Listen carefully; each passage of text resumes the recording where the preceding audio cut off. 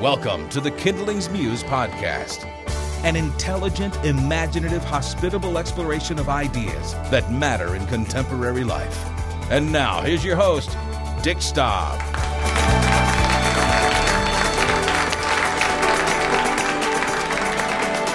Well, welcome to the Kindling's Muse at Earl Palmer Ministries. And for those of you that don't know, this event is taped for podcast in front of a live audience at Kane Hall on the campus of the University of Washington. Each month, Reverend Earl Palmer selects a book every thoughtful person ought to read. It begins with some opening comments, followed by a conversation with me, and then we open it up to our esteemed elite audience who is at the ready with some good questions, I'm sure. Tonight, our subject is Alexander Hamilton, a patriot and a Christian. It's based on the book by Chernow, Hamilton, which is an absolutely fabulous book. And particularly if you love biographies, this is one you've got to read. But even if you don't, this really gets at some important stuff about the founders of our country and some of the most interesting elements that will help you understand what was going on in those days. Of course, we're also inspired by the Broadway play Hamilton, an American musical. And Earl Palmer actually with Shirley went and saw that on Broadway, along with Tony down here in the front row. And they left me behind in Princeton and went in and saw it. And I want to thank you for not taking me. Just kidding. But that is another amazing piece of work, music, lyrics, and book by Lin-Manuel Miranda. You know, Theodore Roosevelt called Hamilton the most brilliant American statesman who ever lived, possessing the loftiest and keenest intellect of his time. Sounds like it's going to be good. Here to introduce us to the subject, will you join me in giving a big round of applause to Earl Palmer?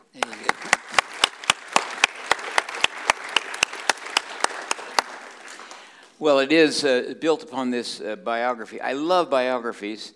And by the way, it's an interesting thing that Chernow, who also wrote a great biography of George Washington, in writing this on Hamilton, in Lin-Manuel Miranda says that it was this biography that inspired him to create the musical Hamilton. And so that's quite a tribute to a biographer, that you write a biography about a great man, and then Lin-Manuel literally, it totally changed his life. And that musical has changed American musical history, too, as far as musicals on Broadway. I want to trace the life of this man and try to look at markers. Now, I'm very interested in the markers of his early life, so you can get a picture of this man and where he came from. And also, though, markers of his brilliance and gift as a patriot. I titled this American Patriot and Christian. And then I also, since I'm a pastor and I'm very interested in the Christian aspect of this man's life, and he's a complicated man, and I do want to divide my time with those two great focuses. First, the markers of the man himself and his role as a patriot. And then, of course, the Christian markers that I find throughout this book. And I'm grateful to Chernow that he has in no way flinched or endeavored to soften. He's kept all that alive, which is what is great in a great biography. First, Alexander Hamilton was born and by the way, we did produce a sheet with a lot of these details, so you don't have to worry about taking notes on those details, because I'm just going to sketch them in, and you can, when you came in, I hope everybody got that sheet that tells the story of his life. But he was born in what the British would call the West Indies, and in the little island of Nevis. Nevis was famous or infamous as one of the three main islands in the British West Indies that received slaves in the slave trade that were brought from Africa and then were auctioned there and sold to American slaveholders in the United States. And as a matter of fact, John Newton, who wrote Amazing Grace, brought his slave ship when he was a slave captain and brought it into Nevis, this island, and St. Croix, two places where Alexander Hamilton lived. So that's this sort of tragic island where he was born.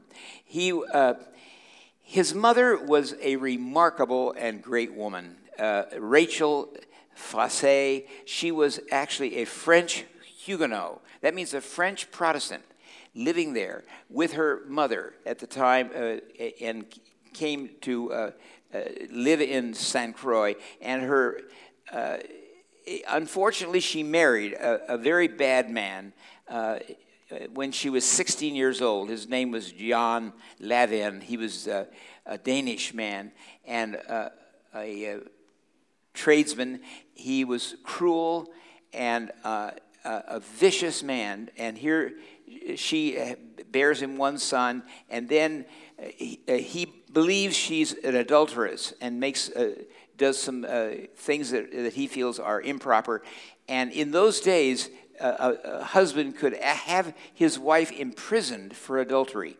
And so Rachel Fassé is imprisoned by her husband for 3 months in a cruel and horrible prison in St. Croix. And then when she comes out, he assumes she'll be very obedient now. Instead, she flees for her life and flees from him, goes to find with her mother in Saint Quet, and then finally to Nevis. And he, of course, is outraged and gets vengeance on her and divorces her. And then later, actually, when he does the divorce, by then she's got 2 children. She goes and meets her mother, and then she meets a young Scottish man named James Hamilton.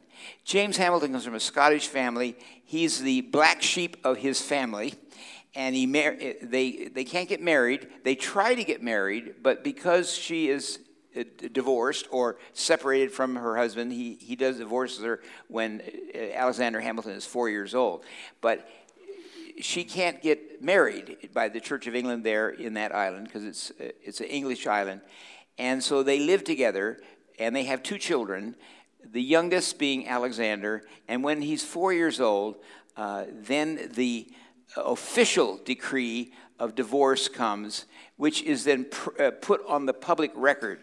And in Levin, when he placed that on the public record, which of course later in the colonies, people that were maybe especially those that were enemies of Alexander Hamilton were able to look up these records and realize that when Levin divorced her, he divorced his wife and said she is a whore with 2 boys.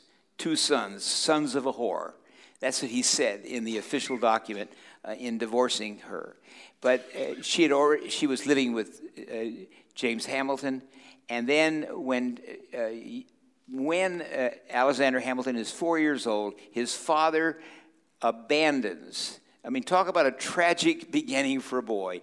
The father abandons his 2 sons, the older son and the younger son, Alexander, was only 4 years old, and then just flees. And we have no more, we never hear from him again. It's ironic. Later, when Alexander Hamilton is a famous man, the Hamilton family in Scotland will write a letter saying, we so want to get to know you, and it turns out they were just trying to get money from him. I mean, now that doesn't speak very well for that Scottish family.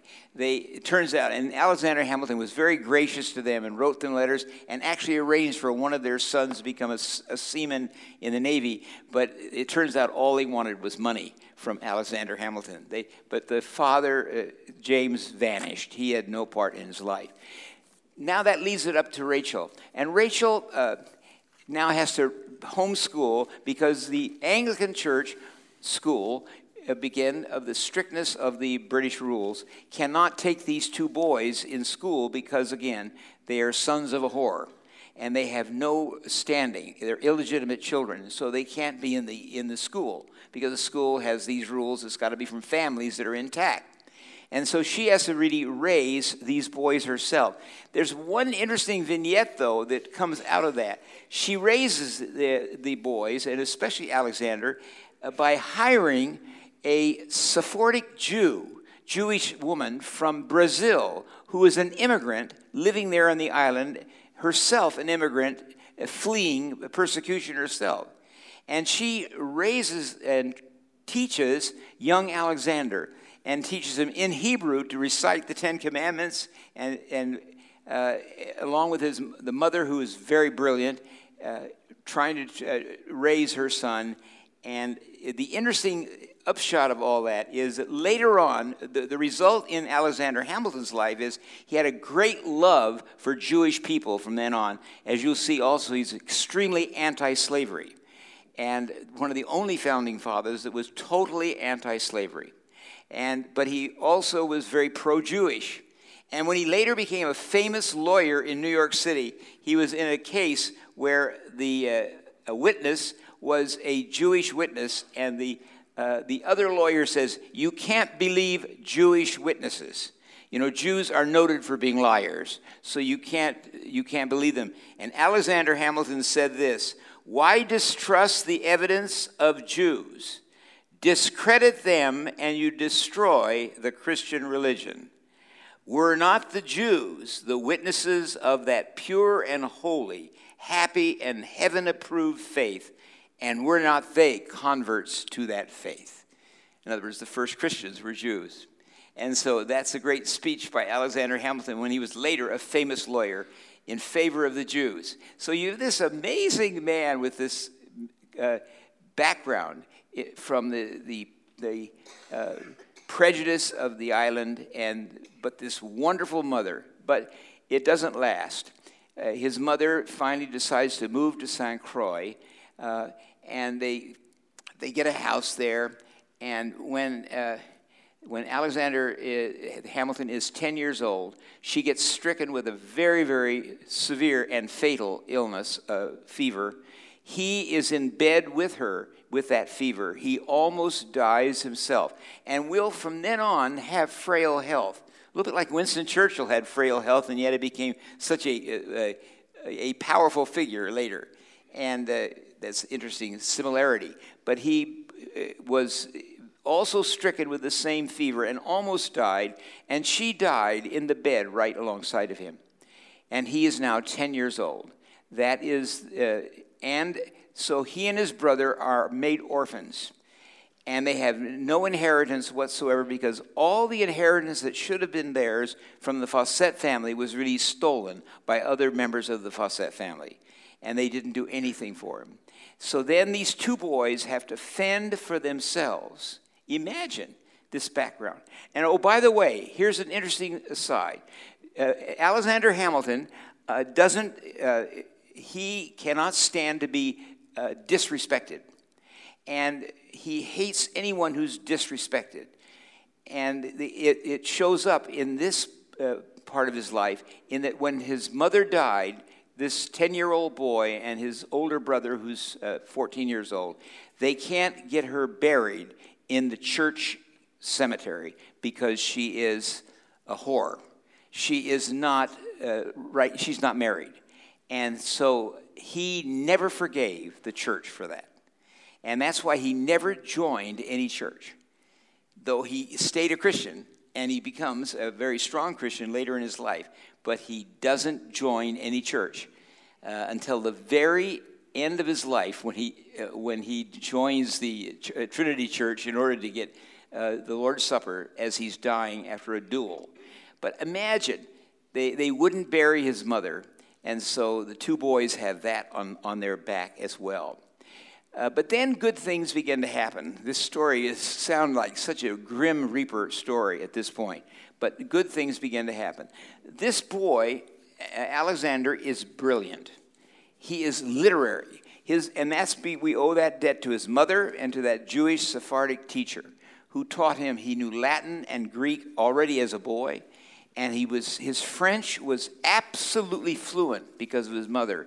In fact, Chernow makes an interesting point that, Benjamin Franklin, Thomas Jefferson, and John Adams all went to France to negotiate with the French, but their French was all stumbling.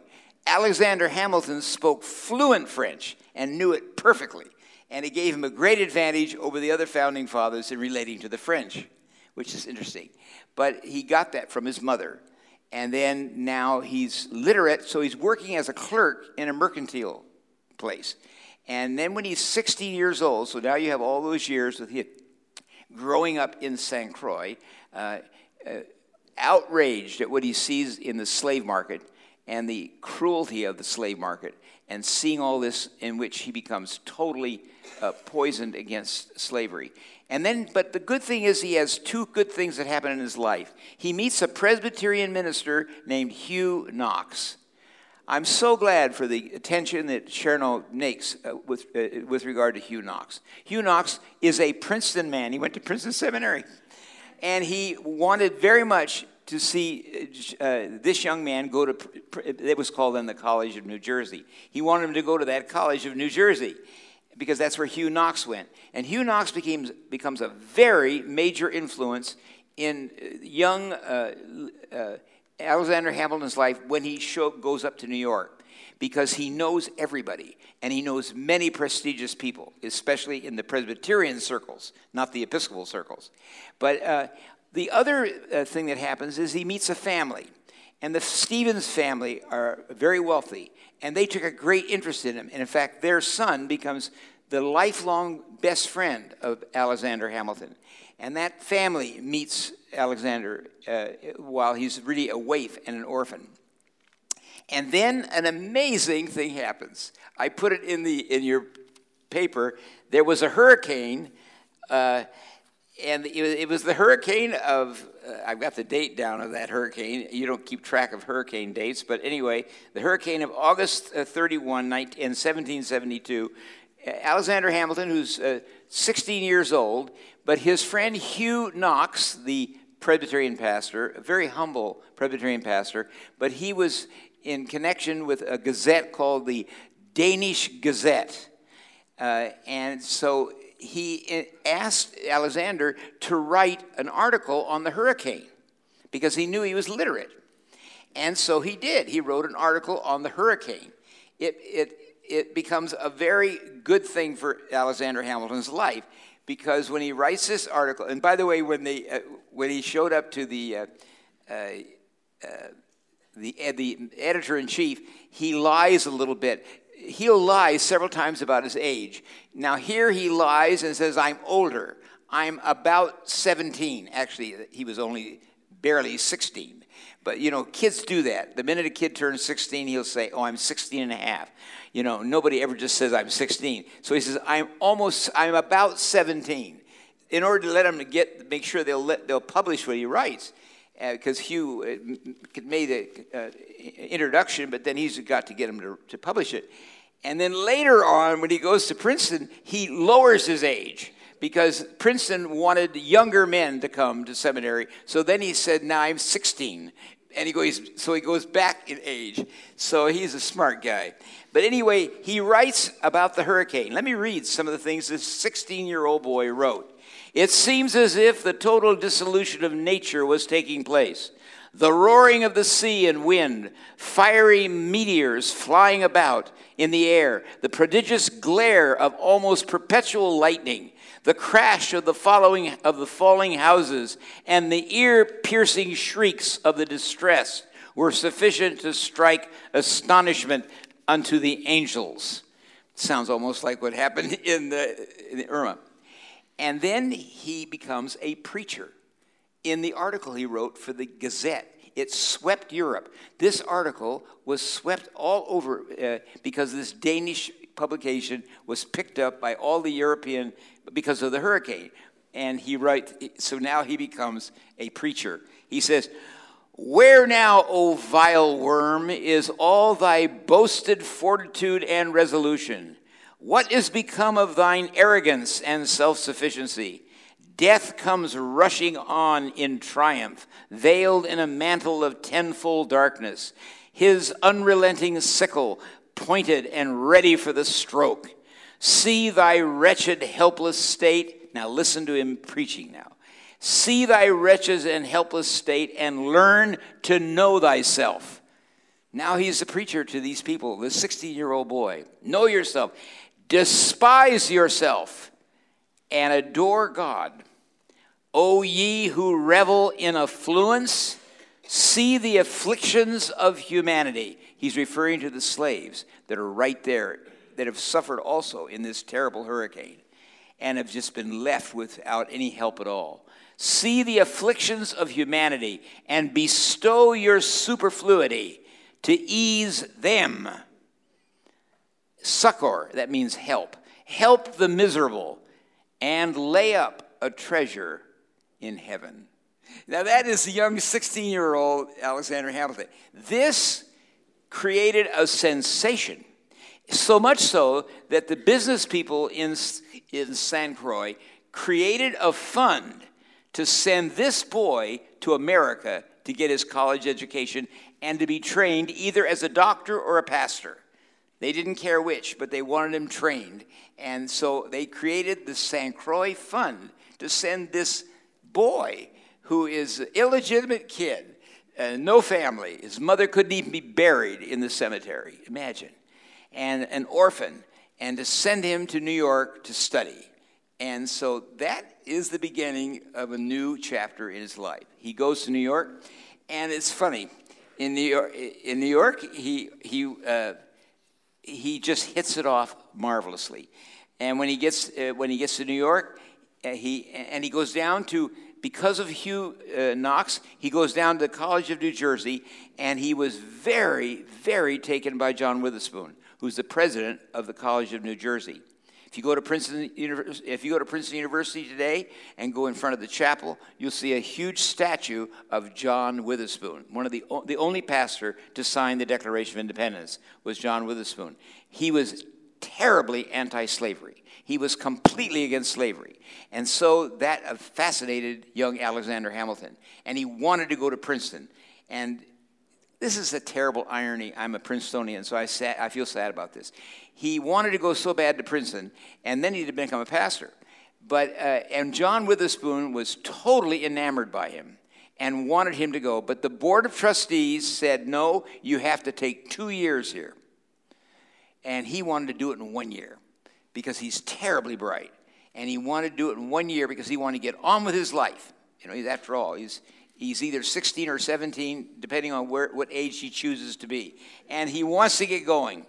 And that's why he fudges and says he's a year earlier than he really was, hoping they'll take him in. But they'd had bad experience with James Madison because he had a nervous breakdown. And so they don't want anybody just to try to study in 1 year. And so James Madison had been a bad student, and they don't want to have that happen again. And so Witherspoon was overruled by the Board of Trustees. Beware, Board of Trustees. He was overruled, and so then Alexander Hamilton goes up to New York, and Hugh Knox was so sad because Hugh Knox is anti-British too. He goes up, because he's Scottish, he goes up to New York and goes to college at King's College, which later became Columbia University. But he goes to King's College, which is a royalist school. And it's just the opposite of what his mentor wanted him to do. He wanted him to go to Princeton, the College of New Jersey. Instead, he goes to a royal college that is pro-British in New York. See, New York was the most pro-British part during the period of the Revolution. And while he's there, he is taken by the freedom fighters, who are now just doing skirmishes. In fact, the Boston Tea Party takes place during that time when he's a student. And then you see something of the courage. He loves the freedom fighters. And they come down, but when they come down to New York, these freedom fighters decide they're going to try to kill Miles Cooper, who is the president of King's College.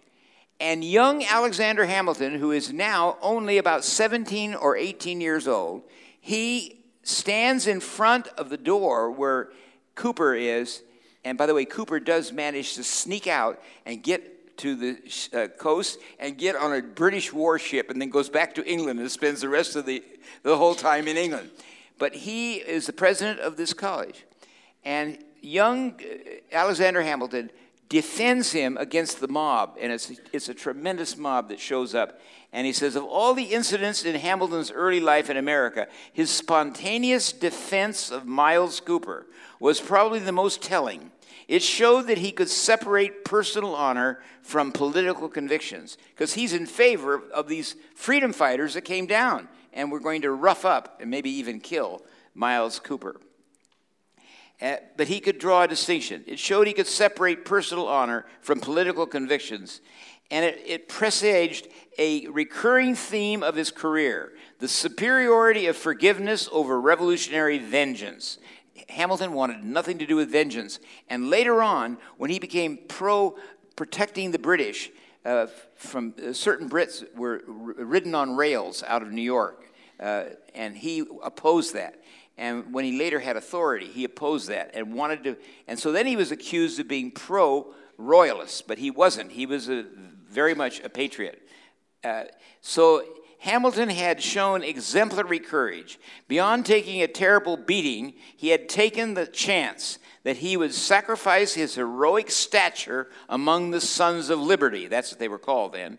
But Hamilton always expressed himself frankly, no matter what the consequences. Most of all, people captured the contradictory impulses struggling inside the complex young man. He was a committed revolutionary, and yet he had a profound dread against dangerous excesses. He hated the mobs. And for that reason, this will help you understand why Jefferson was enamored with France, John Adams, to a lesser degree, enamored with France, and Alexander Hamilton was suspicious of France. And well, he should have been, because later that revolution in France produced Napoleon Bonaparte, who almost attacked the United States. And so Alexander Hamilton did not like that French revolutionary spirit that burns everything. He didn't want that. So you see that early on. But while he's there, George Washington comes through in a parade. And that's his first vision of George Washington, just a young colonel in a parade. The Revolutionary War has not yet fully happened, but the battles up in New England have been happening. So he comes, and down in the Continental Congress, they swore in George Washington to become the commander-in-chief. They called him sober, steady, and calm. He was 43 years old, and he was named head of the Continental Army. And Alexander saw him and was very much taken by him. By the way, Hamilton was 5'7", and George Washington was 7 inches taller than he was. So he was a considerably bigger man than Alexander Hamilton. But he was so impressed. So he decides to join the Sons of Freedom, and find out that you can do it if you can get your own army together, your own militia together. And so he does. With another man, he gets and forms an artillery captain. He becomes an artillery captain, and he assumes the most paternal responsibility for the 68 men who eventually came under his command. Some of them were illiterate and entered marks instead of signatures into the so-called pay book, where Hamilton kept track of their food, clothing, pay, and discipline, and he used the money from the Croix endowment that was sent to him to go to school. He used that money to pay for this army. And they had several skirmishes where they had to face the British, and he handled himself with great courage and won the respect of George Washington, who saw it. And because his army, by the way, Washington was losing every battle at that point, at the beginning of the Revolutionary War. And so in January 20th of 1777, George Washington sent a personal note to Captain Alexander Hamilton, that's what they called him, for his little army he had, of the New York Company of Artillery, and then he asked him to be his aide-de-camp. And that means now young Alexander is just 21 years old at this point, and he's made the aide-de-camp to George Washington. This brings up a very interesting discussion of the relationship of these two men, which will dominate his patriot part. The relationship between Washington and Hamilton was so consequential in early American history, it's rivaled only by the intense comradeship between Jefferson and Madison, that it is difficult to conceive of their careers apart. The two men had complementary talents, values, and opinions that survived many strains over the 22 years they were together. This young man who joins Washington at age 21 is with him for 22 years under General George Washington.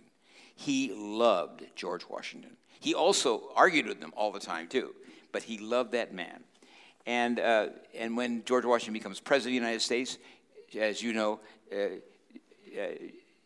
Alexander Hamilton becomes Secretary of Treasury. He actually is the one who created West Point. He's the one who created the Army and gave it its rules and regulations. And he was a terribly important influence. So I'll read what is said about the two. The two men had complementary talents, values, and opinions that survived many strains over 22 years together. Washington possessed the outstanding judgment, the sterling character, and a clear sense of purpose needed to guide his sometimes wayward protege. He saw that the volatile Hamilton needed a steadying hand. Hamilton, in turn, contributed philosophical depth, administrative expertise, comprehensive policy knowledge that nobody in Washington's ambit ever matched. He could transmute wispy ideas into detailed plans and turn revolutionary dreams into enduring realities. As a team, they were unbeatable, and far more than that, they were far more than the sum of their parts. Here, I have to give you a little bit of information you may not know. Alexander Hamilton was called the pen in Washington's hand. Washington was not literate, not highly literate. He was self-taught.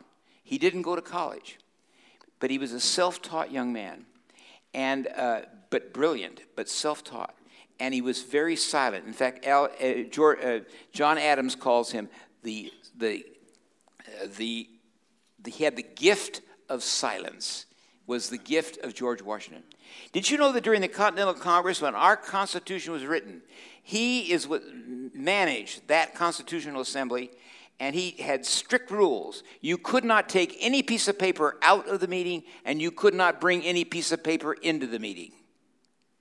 And during the entire writing of our Constitution, as far as we know, George Washington said nothing, but he was there. His presence was amazing. The stature of George Washington is unbelievable. And we got a great Constitution out of it. But guess who was doing all the writing? All of the memoirs. Guess who wrote the farewell address of George Washington? Alexander Hamilton. George Washington asked him privately, would you write my remarks? And he did. And he's the one who wrote all the memos. And we have now voluminous memos by George Washington that are witty and brilliant to his command, to the Congress, reports on what was going on. It was all written by Alexander Hamilton. The pen of George Washington was Alexander Hamilton. He was so brilliant. He had such a great mind. And he understood. Of course, he created the Federalist Papers, and he understood that we needed to have.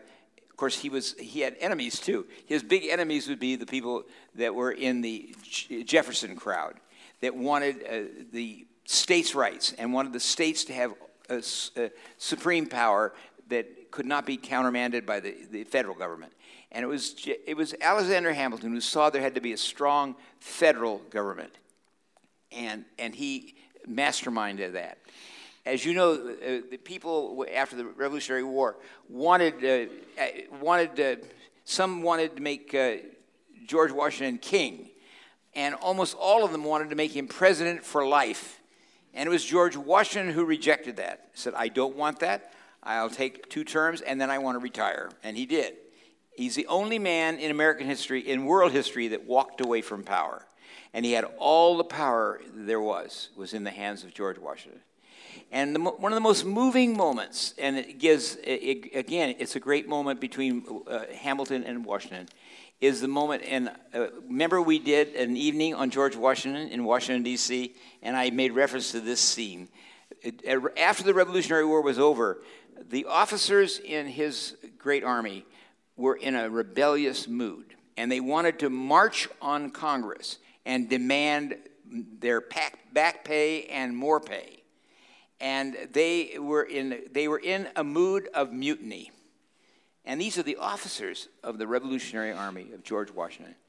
And George Washington is there with Alexander Hamilton. Hamilton is trying to give him advice, and Hamilton is in the background working with Congress to try to get him to give money to the army because they realized that they needed to get their back pay.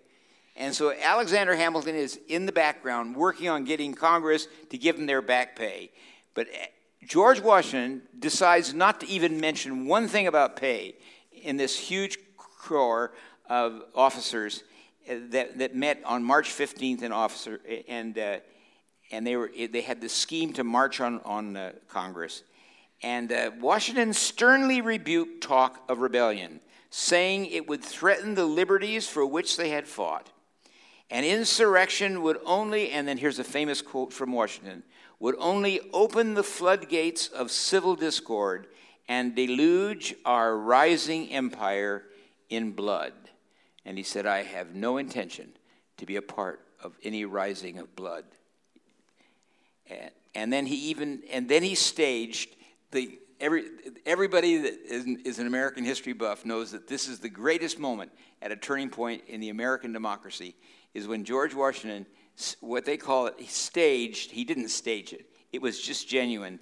The most famous coup d'etat and of his career, and Alexander Hamilton plays a part in that. He was about to read aloud a letter from congressmen. It was a letter written by Alexander Hamilton in his negotiations with Congress to get them to give back salary.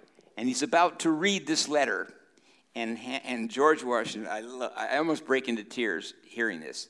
So he was about to read a letter that would be from the congressmen when the words swam before his eyes. So he fished in his pockets for his glasses. And then he said this, "Gentlemen," he said, "you will permit me to put on my spectacles, for I have not only grown gray, but almost blind in service to my country." And all the soldiers walked away from that mutiny. Just the sheer presence of George Washington. But that note that had been written by Alexander Hamilton, handed to him, and then they did say, and by the way, Congress is going to give you your back pay. We don't know where they'll get the money, but they're going to do it. You know, this gives you insight into the role he played. He played a tremendous role in the framing of the American democracy. And when Washington became president, he was right alongside and was his most major confidant. Though John Adams was technically vice president, but it was really Alexander Hamilton who was the power. And so when he finished those 20-some years and Washington retired, before he retired, though, they created another army. The war is over now. We're now a democracy. Adams is president, and they create the army again. And it was interesting, George Washington picked Alexander Hamilton to be the general we called the Inspector General. Hamilton did not want to be called General, but he was called from then on General Hamilton. But Inspector General, he wanted a lower title than what Commander-in-Chief was, what Hamilton had, what Washington had. And so he was then made the general of the remaining army that was supposed to then defend America against against eventually Napoleon Bonaparte if he decided to attack, or of the British. And any rate, so he has that role, and we owe such a debt to the pen of George Washington, who was Alexander Hamilton. Now, then he falls in love. He falls in love toward the end, while he's still with Washington when Washington is the President of the United States. He falls in love with Eliza Schuyler and her family, a Dutch Reformed evangelical Christian. She's not Church of England. She's not Anglican or Presbyterian. She was Christian Reformed or Dutch Reformed. And she was a very devout woman and stayed devout all her life. She lived to be 97 years old. And the last years of her life spent as a missionary in Washington, D.C. with orphan children. The most amazing woman, Eliza. She came from an amazing family, too. And the musical brings this up in rather curious ways because her sisters were also gorgeous. And Alexander Hamilton not only loved Eliza, he loved the whole family. And maybe a little bit too much with regard to a couple of the sisters. But his wife understood Alexander Hamilton, and she forgave him for mistakes he did make of that nature.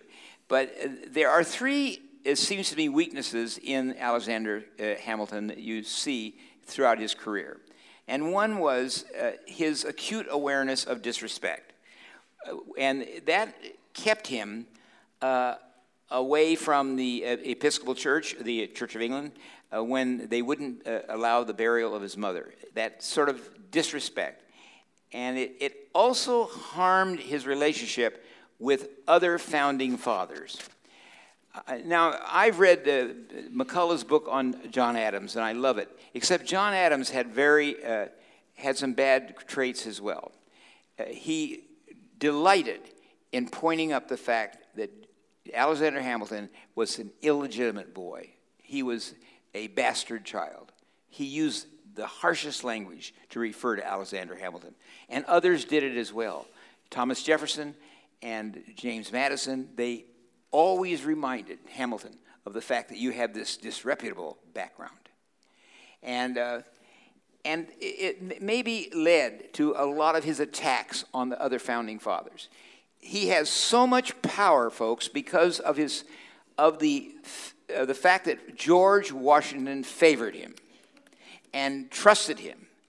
But that then, in a way, backfires with the other founding fathers, especially John Adams, who is very resentful of Alexander Hamilton, as was James Madison, James Monroe, those who later became president of the United States, and Thomas Jefferson.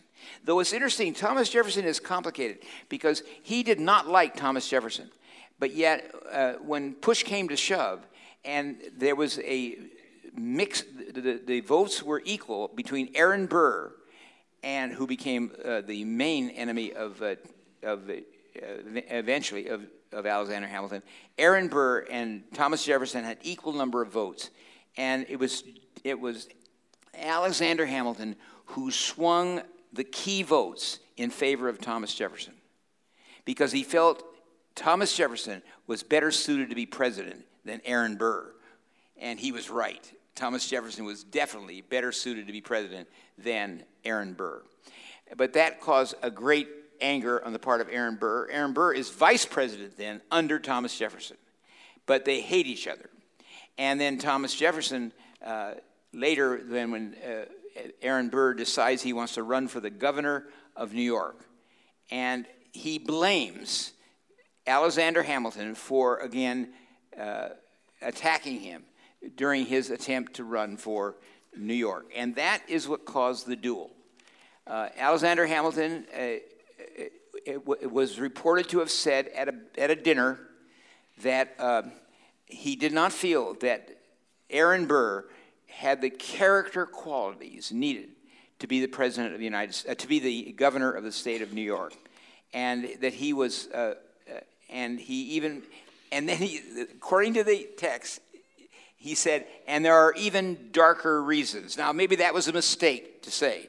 There are even darker reasons why I don't think he should be the governor of New York. And that came back to Aaron Burr, and Aaron Burr says, you have disrespected me. I challenge you to a duel.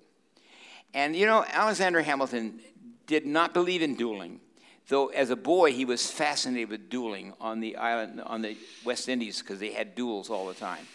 But he didn't believe in it. And the church did not believe in dueling. In fact, the Anglican Church and the Presbyterian Church both said that if you dueled and died, you could not have the services of the church for your funeral if you are dueling, because it's so sinful to duel. But he was a man of honor, and his own son, Philip, And this brings us to a very important point. There was an escapade called the Reynolds escapade, where a man and his wife literally tricked Alexander Hamilton, according to Chernow, tricked him into what he thought was this damsel in distress, Mrs. Reynolds, whose husband was in cahoots with her because they then wanted to blackmail Alexander Hamilton, who was very wealthy then, for having had an illicit affair with her. She had featured herself as a woman in great distress, and Hamilton was an easy pushover for anybody in great distress. Now that's certainly no excuse, but at any rate, that's the famous Reynolds affair, which got a lot of press, and everybody wrote articles about it, and it hurt him badly. And it hurt his wife. His wife was such a grand lady, but she stuck with him and realized that there was a blackmail thing, and everything was made it complicated. But his son, Philip, the oldest, they had 8 children. His oldest son was at a party, and there was a young man who was actually in the government, was at the party, and these boys, the boys that were not in Philip's group, the others were making fun of Alexander Hamilton and this Reynolds scandal. And then when young Philip comes up to them and they want to argue about it, they say, "You rascals." Now that is evidently considered a very bad word.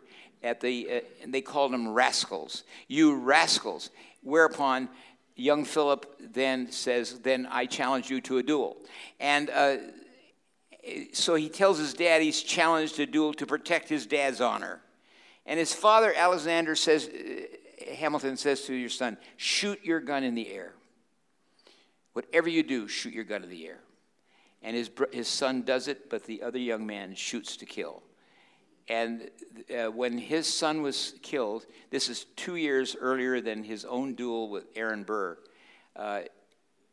Chernow makes a very big point of the fact that broke Alexander Hamilton's heart.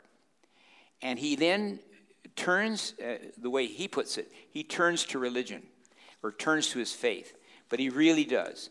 The last 2 years of his life, most of his writing are comments on the Bible and things that he's written for his wife. Here's one that's really touching. He said,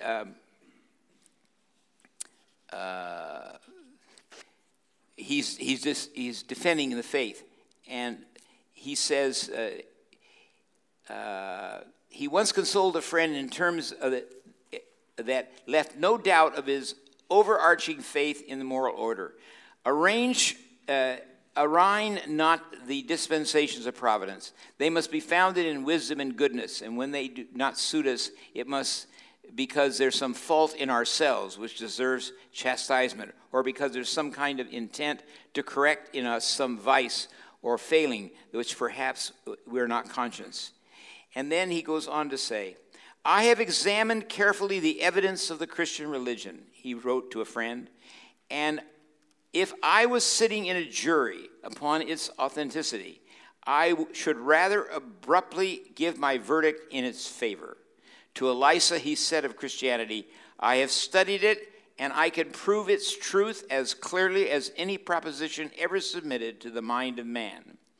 And then it tells how his son, who was the first attempt to write a biography, his son John, they made the point that he, during this period, he walked with Eliza in the woods and speaking to their children, and he suddenly turned to her and said in an enraptured voice, "I may yet have 20 years, please God, I will one day build for them the chapel in this grove." He bought a grove, which they used for orphans and others, and then they had Bible studies there in these last couple of years of his life. And then, of course, the fateful day came when the duel was called with Aaron Burr, Vice President of the United States at that time, running for governor of New York.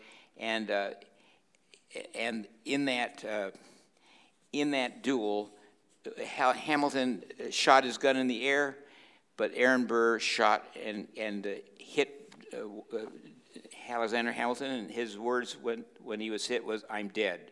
But he didn't. He did live for a couple days. And when his wife was brought into him, he said to his wife, "Remember, my Eliza, you're a Christian." And then they tell about his last minutes or last hours. And the Reverend Benjamin Moore was the rector of Trinity Church. Now, they owned a pew at Trinity Church.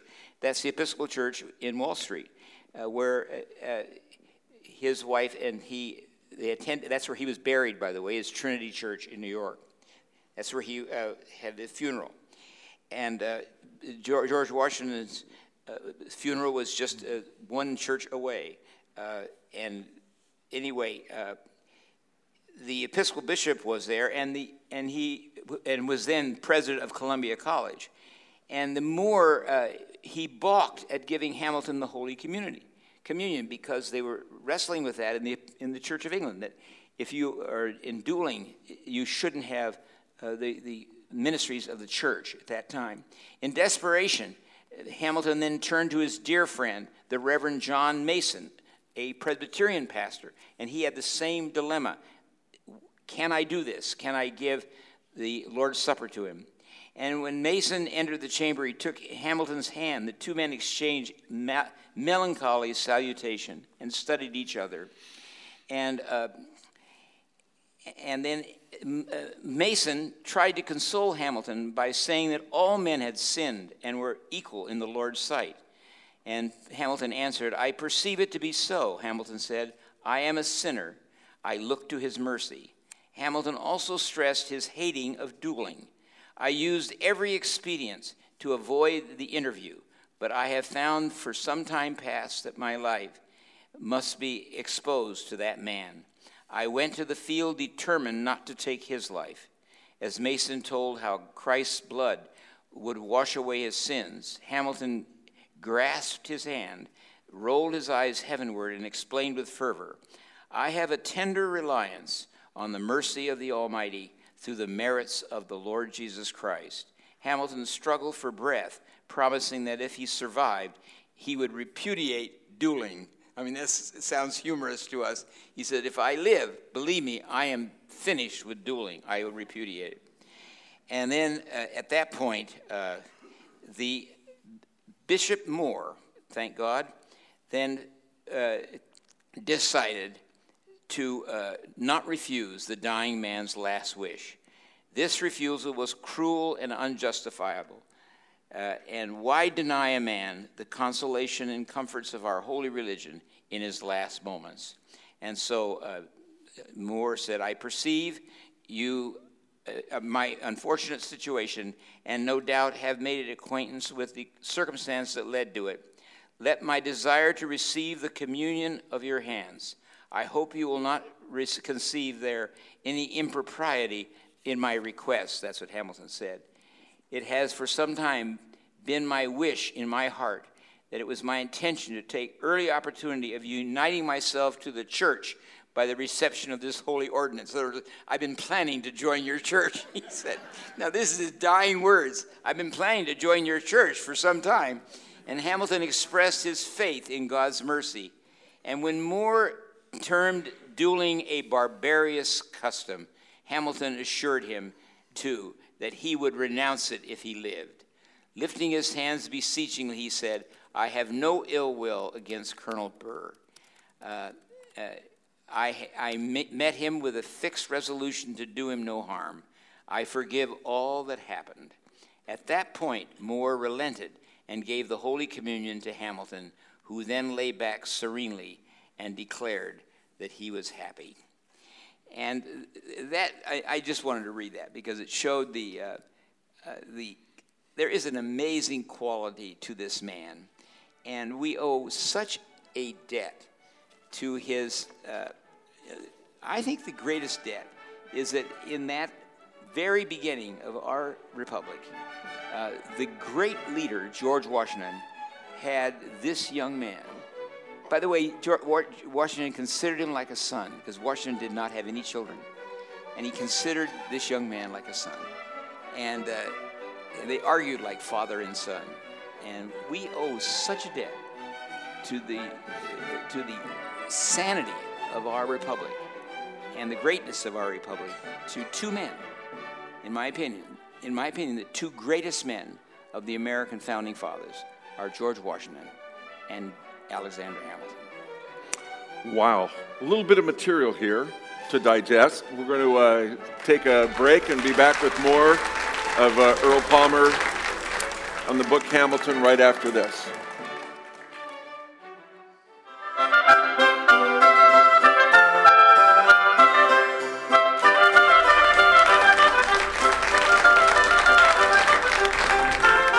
Well, welcome back to the Kindling's Muse at Earl Palmer Ministries. Another great conversation, another great book that you want to read, Alexander Hamilton by Chernow. In just a minute, we're going to get to your audience questions. I wanted to ask a couple of questions real quick, though.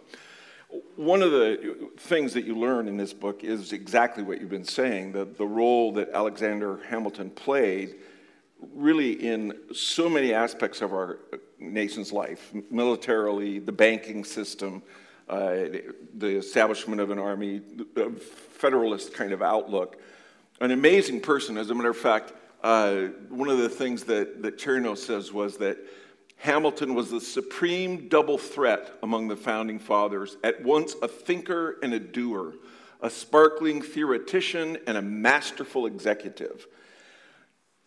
Why was he never president? They describe him in the book as the most brilliant of the founding fathers that was never president. Yeah. Why do you think that is? Well, he speculates on that as well, that it could have been the fact that he was so close to Washington, and everyone knew he was so close to Washington, that in a sense, it made it difficult for people to just revel in him and trust him. Maybe a little bit of worry that maybe there'd be too much Washington influence. Mm-hmm. Because remember, Washington is on the Federalist side, mm-hmm. and the next group of presidents that follow, John Adams is a Federalist, but the next group of presidents, James Madison, of course, but Thomas Jefferson and James Madison and James Monroe are all in the Republican side. They are the states, and they were all slave owners with vast amounts of slaves, and they wanted to protect that. Now, that is a dark part of our story, that they did not want anything to tamper with their. See, the slaves in the South gave them an advantage in counting even for voting. Yeah. They got votes for 2/3 votes for each slave, even though they didn't get to vote. Right. But it gave the white owners a disproportionate power.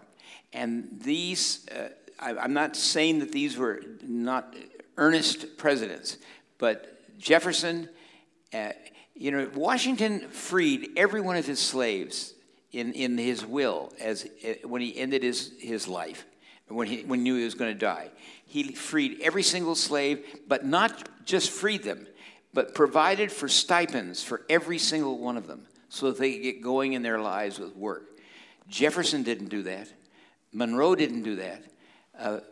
Now, John Adams did not have slaves either because of his wife. Abigail was totally against slavery. Thank God for that. But it is true that those forces to have the state's control, and they were scared of, everybody adored Washington, and Washington could have been president for the rest of his life, but he chose not to be. Yeah. But the minute he chose not to be, he doomed Alexander Hamilton. If you haven't read the book, please do, particularly if you're distressed at the state of our country right now and the yelling and screaming and personal ad hominem attacks, because you ain't seen nothing. The way the political climate was in these early days, first of all, you could write an anonymous article for a newspaper and attack your opponents, and they all did it. Jefferson wrote some scathing things about Hamilton, and Hamilton wrote some back. It was a really hostile political environment, and a lot of enemies were made, as you said, and it made for a really, really, well, Chernow just says that there was so much at stake that these people cared so deeply about the issues. But with that in mind, they did make it personal often. With that in mind, it is so astounding that at the Continental Congress, with Washington's strict rule, no papers brought in, no papers exiting, they wrote a pretty darn good Constitution. Stood a little bit of the test of time so far. Yeah, they wrote a good one. Yeah. And we owe a debt, again, to the people that engineered that scenario. And that was mainly Alexander Hamilton and George Washington. Yeah. And of course, Alexander Hamilton by himself could not have pulled that off. But George Washington, because like John Adams said, he had the gift of silence. The gift of when he was there, they respected him. Well, I've asked a question about his patriotism. I want to ask one question about his faith, and then let's get to the audience's questions. And I think you laid out fairly how devout he was at the beginning of his life and at the end of his life. But it's certainly true that throughout most of his life and career, well, you joked about it. I intended all along to become a member of your church, he says on his deathbed. You know, and so Chernow really raises some serious questions about Hamilton's faith. He says, like Adams, Franklin, and Jefferson, Hamilton fell under the sway of deism, which sought to substitute reason for revelation and dropped the notion of an active God who intervened in human affairs. He says, did Hamilton believe sincerely in religion, or was it just politically convenient? And then in another place it says, like Washington, Hamilton never talked about Christ and took refuge in vague references to providence or heaven. He did not seem to attend services with Elijah, who increasingly spoke the language of evangelical Christianity. He did not belong formally to a denomination. Now, you told us a bit about why he would do that, because of his mother. But then he said he showed no interest in liturgy, sectarian doctrine, or public prayer. Well, now, you see, the trouble with that is Chernow is speaking about mid-Alexander Hamilton. Right. After the death of his son, Philip, his own son, John. 2 years before he died. 2 years before he died. Yeah. After the death of Philip, everything changed. That's when he wrote his amazing polemic against the atheism of Thomas Jefferson and the deism of Thomas Jefferson, right. And said that and that's why I did read that one section, which is written at that time for maybe one of his wife's Bible study groups. But yes, in that mid-period. But I'm a little tender-hearted with regard to the fact that George Washington referred to providence, divine providence. Yeah. That's a Jewish tradition. You know, the Jews never referred to God by name. Right. They always referred to kingdom of heaven, the kingdom of God. They used indirect language. And I think it's understandable in political world. They talked about the providence of God. They talked about the grand goodness of God's grace and stuff like that. But they wouldn't use the personal pronouns to refer to God, and that changes with you heard the speeches that are quoted by Chernow. Yesterday after church, someone said, well, as Earl Palmer says, this is about little old Orcas Island. It says, as Earl Palmer says, the last chapter of the story has not yet been written. Yeah. That's one of your favorites, and that's true of Hamilton. What you're saying is he was in the middle of his story.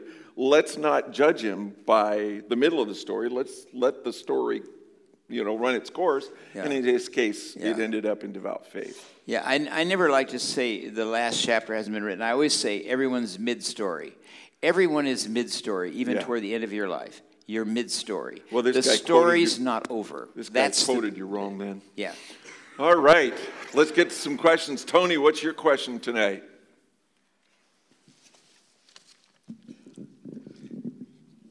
You're going to hold it, okay. Earl, great job. Thank you. Having listened to many of your sermons and your reference to the turbulent line that we all live on, I could not help but reflect on Alexander Hamilton's life as a illustration and example of the turbulent line, and I connected him to King David in a way because of some of his peccadillos and his various actions in his life, although he wasn't the king, but he represents, the turbulent line along with redemption and forgiveness at the end of his life and really throughout his life. A great man, and I just wonder if you could speak a bit on the turbulent line and how it is reflected in Alexander Hamilton's life. Yeah, he says his life described as on the turbulent line. I always liked that description of life better than, I had a guy used to always sign letters to me, onward and upward. And I used to say, I wish once in a while you'd say onward and upward and downward and upward and downward and upward. But rather than always onward and upward, it's never onward and upward. It's always up and down.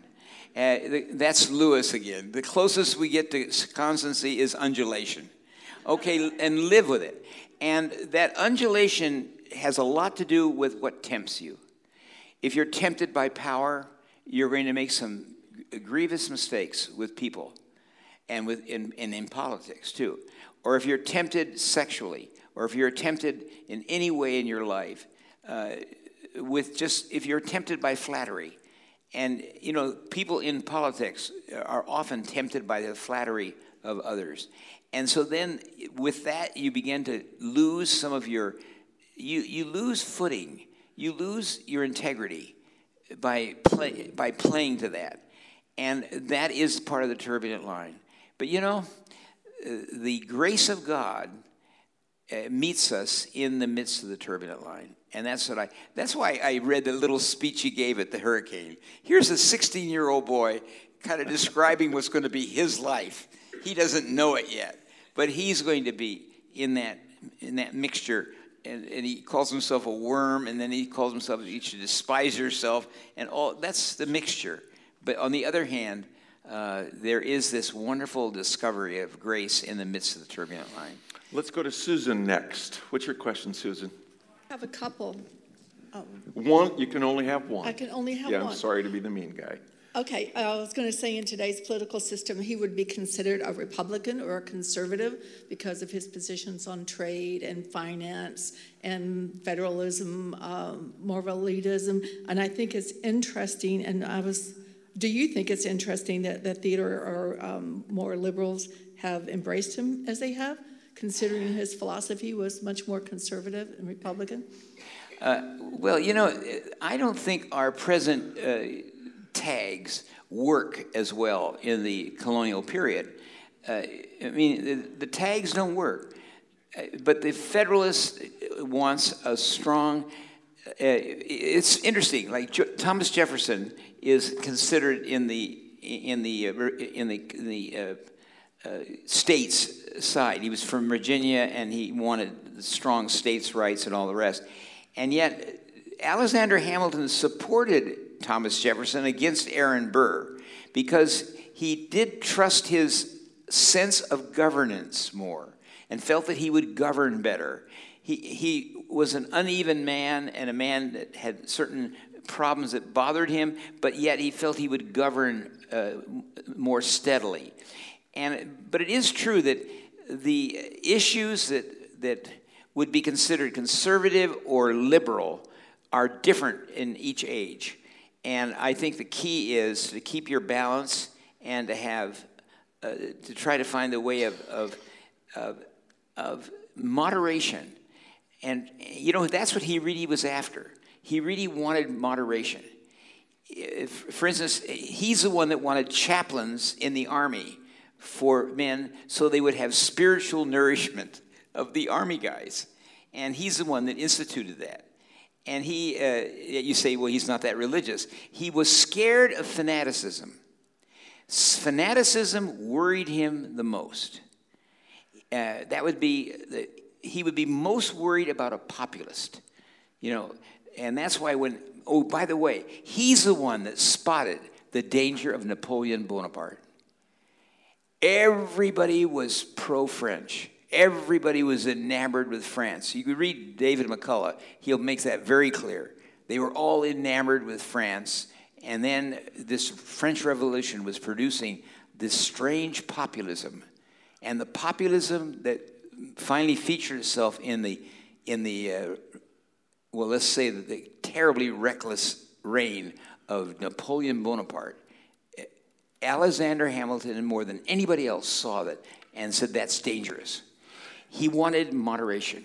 He interestingly also attacked the French Revolution because it was atheistic and anti-Christian, which is really interesting. Given what I was saying earlier about his mid-years. Yeah, but remember I pointed out that he was, somebody say he was enamored, like all the founding fathers were enamored with deism for a while. That's true. But then after the death of his son, Philip, it all changes in Alexander Hamilton. Yeah. Michael, your question. Okay, my son says Washington was Aryan. You're talking about Washington or Hamilton? Yeah, Washington. And I'm just wondering, do you agree? And can an Aryan believe in the atonement if Jesus is not God? And do they certainly they believe in miracles and they believe Jesus is from God, but would you agree with that assessment? I think that would be a kind of a imposition from our religious debates now and the debates we've had in current theology and put it upon Washington.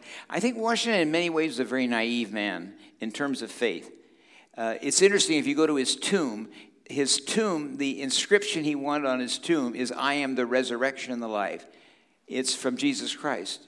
It's not a vague providence theme, but he's the one that chose. I've been to Mount Vernon and I've seen his tomb, and he's the one that chose the inscription, and the inscription on that is a statement from Jesus Christ. No, I think George Washington. I love George Washington, and I think he was a naive man in many ways. And the best example is to see his the rules of civic rules for civic behavior that he copied down as a boy, age 16, and that was all written by a Jesuit priest in France on its rules for behavior. And they became sort of the moral guideline of George Washington's life. Are those rules? And I have copies of them. By the way, I have some people here from Washington, D.C. Remember, I distributed those when I did a George Washington thing in Washington, D.C. That wonderful, the civil rules that he copied as a 16-year-old boy in his own handwriting, and the misspellings and everything are there. But he was. Isn't it interesting that Chernow pays this great tribute to him? He had steadiness. He had a clear vision. He had a sense of moderation. And nobody that's been a leader of a great country has had moderation like George Washington. He walked away from power, and nobody does that. But no, Aryan is not useful as a way of describing him for me. We have time for one more question, and it's going to be Linda. What's your question, Linda? Earl, you talked about, a lot about his the positive attributes of Alexander Hamilton. You said he had 3 major weaknesses, and the first was the acute awareness from disrespect and the impact that had on his life. I wasn't sure I heard what the other 2 were, but I'd be curious what you felt from the book the other 2 great weaknesses were and how they influenced his life. You mean the weaknesses of Hamilton? Of Alexander Hamilton. Yeah, the weaknesses. I felt the 3 weaknesses and they're weaknesses that have a positive side too. One, he was very acutely sensitive to disrespect. And I'm glad of that, but on the other hand, that can also do you in if you're just watching for it all the time. Because then you don't see sometimes the complex cultural reasons for somebody's show of disrespect. He could have handled John Adams better if he had not been himself so...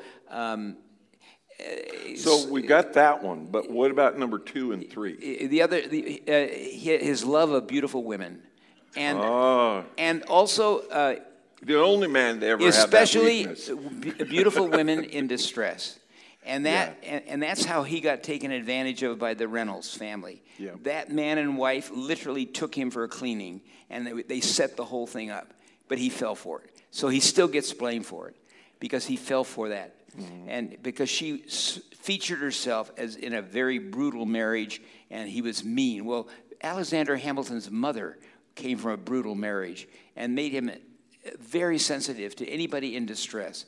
And it made that, I'm not excusing him, but it could have been that. Now, his love for the sisters of his own wife, they were beautiful young women, and they absolutely adored him. And he adored them, but he adored the whole family. He loved the father and mother. He did marry the whole family. And that is not, again, a good thing to do when you marry a family, to marry the whole family. And in the movie, or not the movie, the musical loves to play that up because these beautiful sisters are in the picture all the time. But you brought up the Reynolds pamphlet. They wrote 58-page confession of his infidelity that was heartbreaking for his wife because it was a public document. And people said this is the most embarrassing thing any public figure could ever do, to write this long explanation in detail about his affair as a way of saying, I'm so sorry.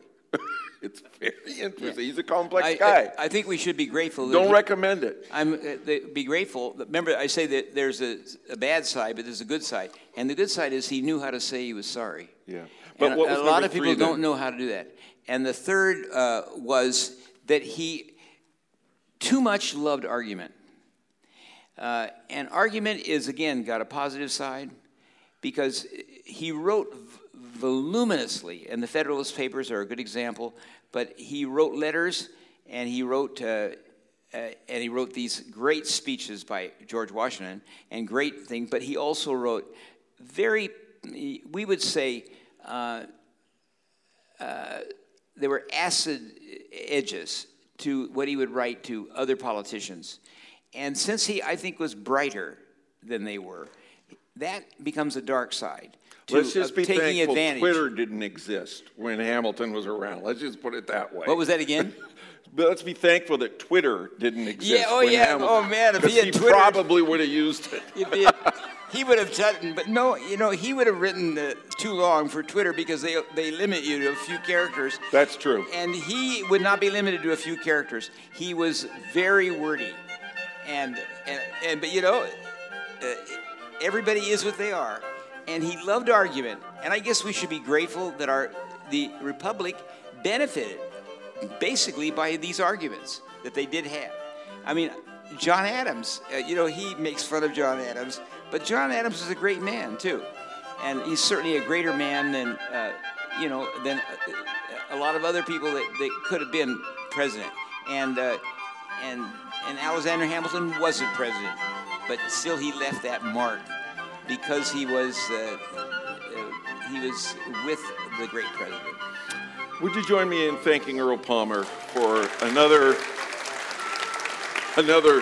amazing, when you've got a book this long, you're always interested in what Earl's going to pull out of it. And those yellow stickies are the sections he chose. You notice there's a few pages that aren't marked. So you got to read the whole book. We've been talking about Ron Chernow's book, Alexander Hamilton. Please join us next month for the Kindlings Muse when we talk about Joy Davidman. Short book, very short book. A very short book next time. Thanks for joining us. We'll see you next time.